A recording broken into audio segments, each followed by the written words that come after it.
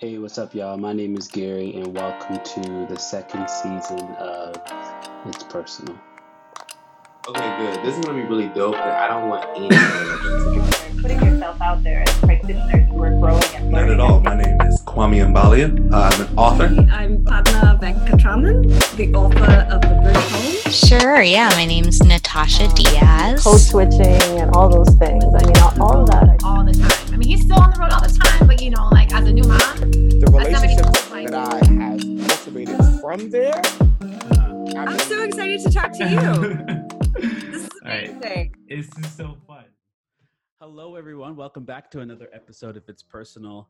This is season 2, and I'm super excited, as always, to have another guest. And just before I have my guest introduce herself, I just want to say I just absolutely love everything about her. I am going to ask lots of questions, but I feel like we've been friends for a very, very long time. Can you introduce yourself, please? Absolutely. This is Wendy Shang. I am the author of The Great Wall of Lucy Wu, The Way Home Looks Now, and This Is Just a Test, which I co-wrote with my friend Madeline Rosenberg. So I write middle grade. I live outside of Washington, D.C. Awesome. Wendy, I am so excited. For one, I'll tell you, I think I told you this before, but my mom's name is Wendy. So I loved you. So I loved you even with like knowing your books. And then I saw that you had this name that I just love in general. So that's the reason why it's so awesome. So Wendy, just tell us a little bit about yourself and where you're from and how you got to Washington. Oh my goodness. All right, let's see. How do I even start? Well, I guess let me start with where I am right now. Sure. So I live outside of Washington, D.C. in Northern Virginia. I've lived here pretty much my entire life, except for going away to school. I went to college and law school at the University of Virginia down in Charlottesville. I'm working part-time. I work for the Pretrial Justice Institute during the day, and then I also work on, obviously, my fiction writing. I have 3 kids, a husband, and I live among family. This is something people need to know about me, is that I have this very unusual situation where my husband's sister lives next door to me, and my husband's mother lives on the other side of her. So there are 3 of us in a row. Like, people, like, we're kind of infamous for that. And then my mom lives like an 8-minute drive away. So we have this, we have this great situation where my kids are growing up with their cousins on my husband's side. Mm-hmm. And it's an experience I wouldn't trade for anything. That's I awesome. really enjoyed that. Wendy, so tell me a little bit about what did schooling, I always ask this question because I think it's very interesting, just seeing how education is today and just being able to be online and looking at other classrooms. What did your education look like when you were, let's say, elementary? Here's the weird thing, so I live in Fairfax County, Virginia, which is incredibly, incredibly diverse. I was laughing last night because we were trying to find a barbecue place, like a regular American barbecue place. and what pops up on Yelp is Japanese barbecue and Korean barbecue. And that's very emblematic of what it's like to live here. Sure. But when I moved here, I was literally, I looked it up. I found this report on Fairfax County. There were 500 Chinese people living in Fairfax County, and I think I was literally like the first Asian person a lot of kids in my school met. Wow. And so it was rough. Personal. Personal. Personal.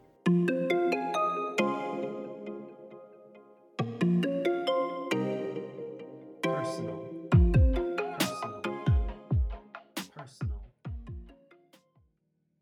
Coming in, and I am, just naturally kind of shy person to begin with, and there were a lot of kids who were kind, but unfortunately you kind of tend to remember the kids who were not.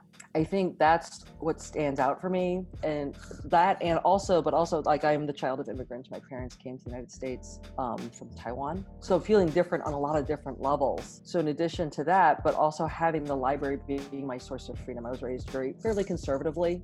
My parents were not into sleepovers. They were not going to let me get my ears pierced. There was just a lot of like American things things that I saw that were not going to happen for me, at least not right off the bat. But the one place where they said, you know, like you can do whatever you want. Well, one, they expected me to excel in school, and two, they said when I was at the library, I could do whatever I want. Can we go back to just like you said, you were one of the only, or maybe the only Asian person that they had maybe seen or recognized. And I guess my question is, what were those interactions like when people were to first meet you, or that first impression? Do you remember any of those interactions with some of your, like, say, friends that you had during that time? I remember sadly, I remember more of the negative. Like, I remember this girl walking up to me and she's like, "Why is your nose so flat?" You know, and like never even having thought about myself, and then suddenly, you know, just finding myself inadequate in some way and trying to fight back. But also, you know, the really sad thing was it took me a really long time. One, I didn't realize that I was supposed to tell somebody, you know, that I didn't have this expectation that an adult was going to come in and stand up for me. And two, that I was not at fault, and just having this feeling like I wasn't measuring up in some way, and not until much later saying like, oh, that was never the standard. Like, I wasn't, it doesn't matter. You know what I mean? Like, if my nose doesn't look the way people expect it to, that's not my problem, you know? Wow. That was elementary. So did it get better in, say, junior high or high school? Like, what did that look like? It did. I think because the area was becoming more diverse, and also I think I was finding my identity in other ways. I did excel in school, and I think I was like becoming more confident. And as I, you know, and then you kind of, as you develop that circle of friends, it's just, you kind of feel like you're more protected. But you know what? I think when you're a kid and you have interactions like that, and then you know, there is that sense of like, do I trust you or not? You know, when you first meet someone, you're like, okay, how's this going to go down? Yeah. We're going to go. And so just learning how to, you know, whether you're going to trust somebody. And to navigate that as a kid is hard. Like, you are constantly wondering, what is this person thinking about me? Is this someone I can trust? And then on top of that, you look different. Like, you look different than other people. So you have that in the back of your head. How do I stay true to myself? You talked about, like, you became confident. So, like, where did that come from? Like, was it the group of friends that you had? Was it family? Where did that confidence come from? I feel like back in the 70s when I was in elementary school, that there was a lot more kind of like, I don't know, but you can correct me, but my feeling is that the self-paced education is sort of less I don't know, prevalent now. You know, the teacher would be like, here's a box, here's all the lessons. So my friends and I would kind of like race each other, like, how far can we get? You know, who's ahead, who's, you know, so I think like doing that and getting positive feedback was a good experience for me. So you must have had good teachers then. Did you feel like the teachers were behind you with that, or did you feel it was more like self-motivated? No, that was like how they ran the classroom. And I guess this is something else that you probably don't see as much, is when I went to school, they had these split classrooms. The teacher I loved in 5th and 6th grade, so she was my teacher, you know, so she had a half 5th, half 6th, so she had you twice in a row. Her name was Mrs. Thompson.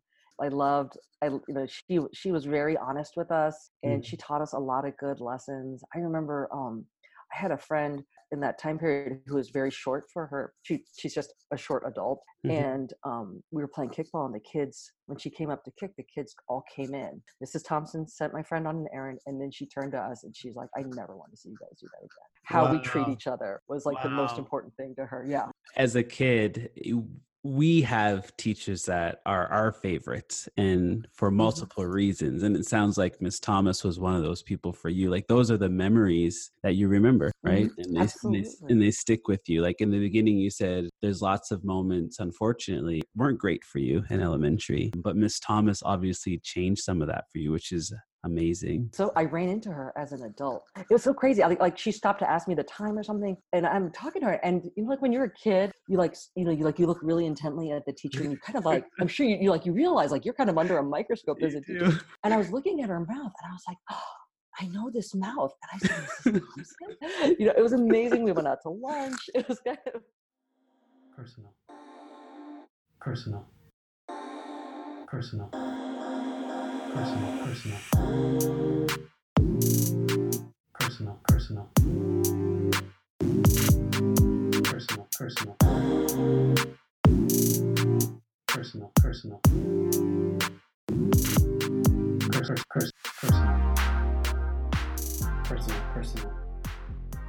personal. Let's jump to like, I'm really interested in your like schooling now. So what did say high school look like then? High school was pretty nice. Like I don't have any, I was like a full on nerd. Okay. Let's just get right down to it. Latin club, forensics, honor society. And I was on the Latin Curtamen team. So like, awesome. The nerdier, the better. I love it. Yeah. I spent a lot of Saturdays going to speech and debate tournaments. Were they super supportive of that? Like, were they telling you to continue and like keep trying to do as much as you could? They my parents like were kind of like they weren't super pushy. They were not like, I think they saw that I found something I like to do. My dad was actually working separately, like he was living in West Virginia during the week and then coming home on the weekends. And they did that for a long time. And my mom was getting her master's degree, so they kind of let me have free reign. Like they were like, okay, you're getting, as long as you and you'll find this with a lot of Asian kids, like as long as you're getting good grades, your parents will let you do pretty much what you want to do. And did you find that was something they reminded you of? Like, if you do well, like you're going to have those options, or did you feel that as pressure?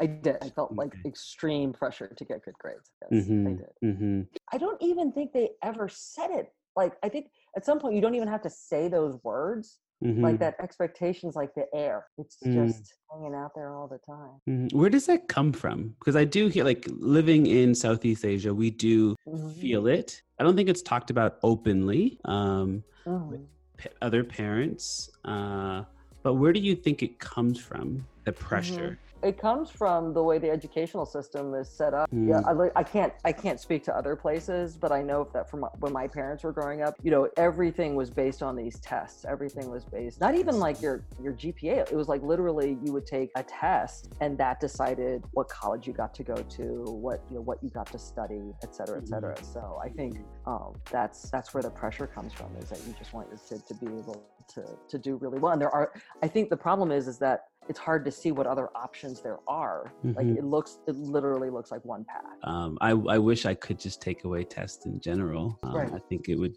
change the entire education system. It builds anxiety. It builds all these unnecessary pressures that kids unfortunately have to go through, for sure. Yeah. And it ties your self-worth, these artificial measurements. It's about to get personal, y'all.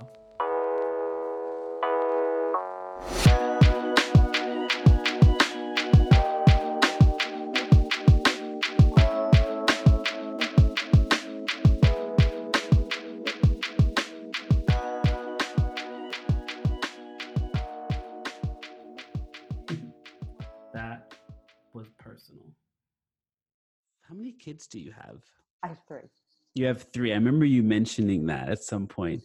And how old are they? They are now 19, 16, and 14. So what was it like raising them? Because I'm just going to go on a limb and say you're an amazing mom. You're writing books and you have amazing kids. I'm just going to go on a limb and say that. I should let you meet them first. They might tell you something else.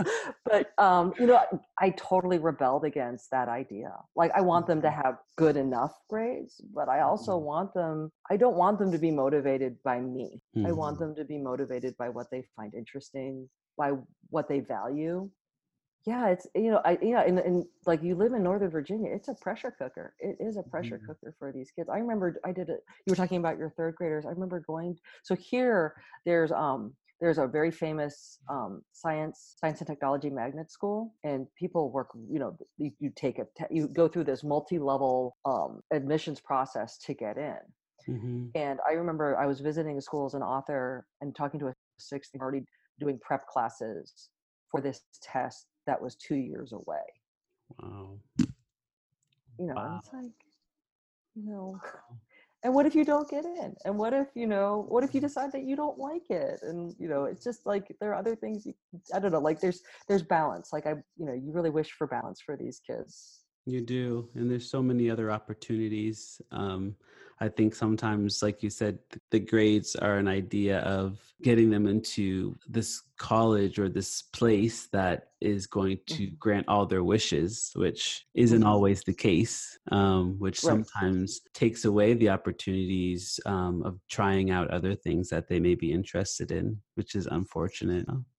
Wendy, I'm thinking now, like, how do you do that? Like you said, you take the pressure off by like giving them more options. So like, what was that process for you? Luckily, my kids, they kind of figure it out. And the nice thing about living here is that there's literally anything your child would be interested in, they can do.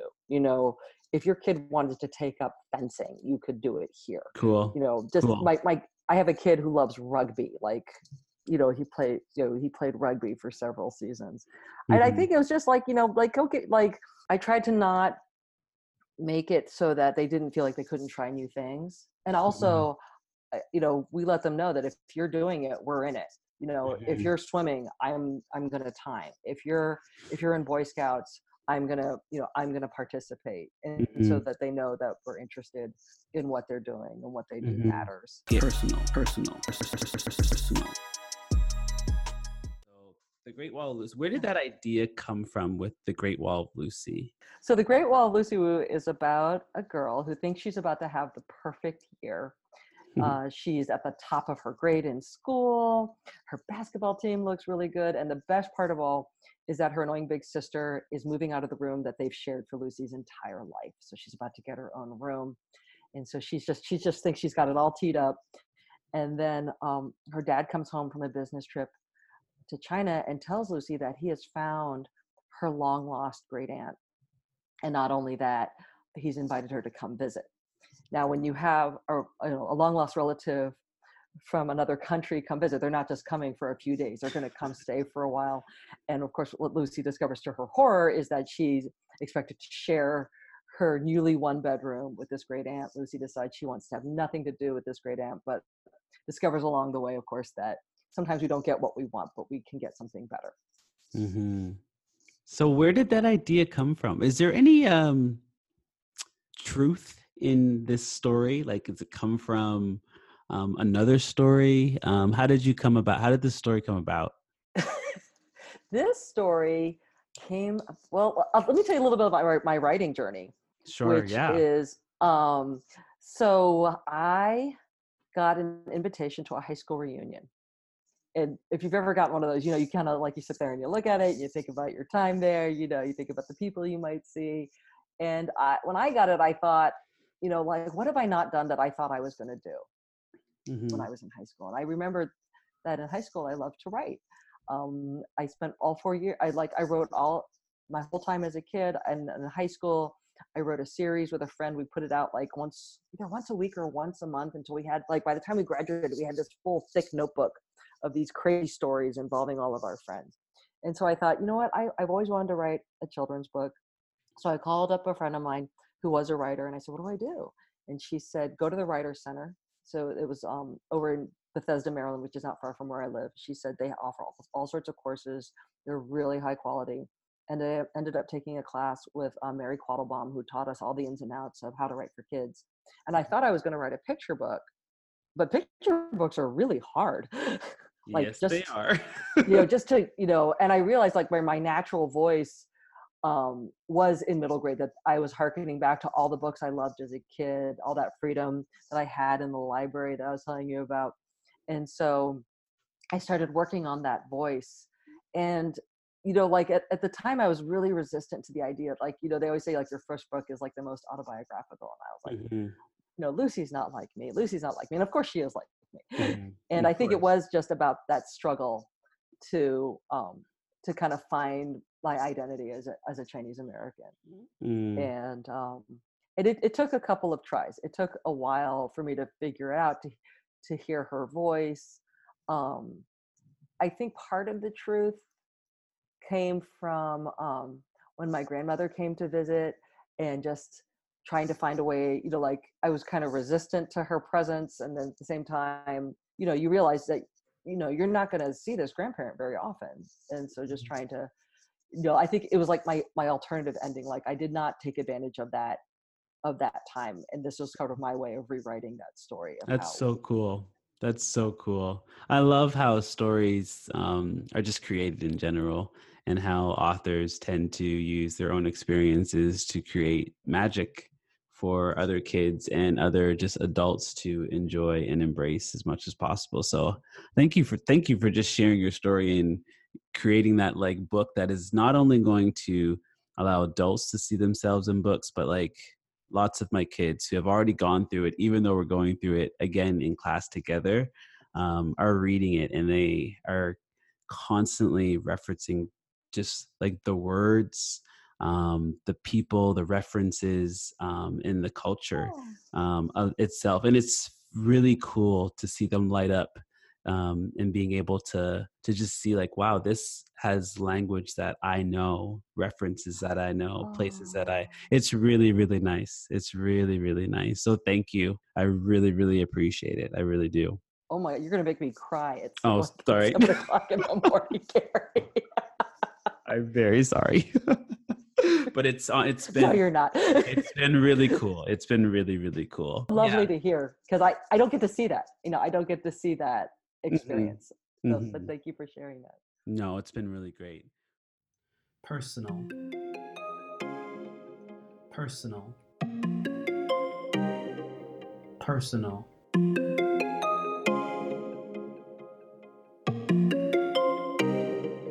Personal. Personal. Wendy, thank you so much for spending time with me today. Just before we go again, where can people find you? And is there anything that we should be looking forward to? My books are, so my publisher is Scholastic. So there are lots of ways to get my books. And I understand that, you might also get them in the Scholastic Flyer if your listeners have that. And I have a follow-on book to This Is Just a Test coming out this summer called Not Your All-American Girl. Ooh, awesome. That's exciting. Yeah. Gary, we didn't get to talk about what I wanted to talk about with you. We have so much to talk about. No, I'm still here. This is good. Okay. Yeah, totally. No, because what you're doing in your classroom is so okay, wait, okay, let's back up. No, because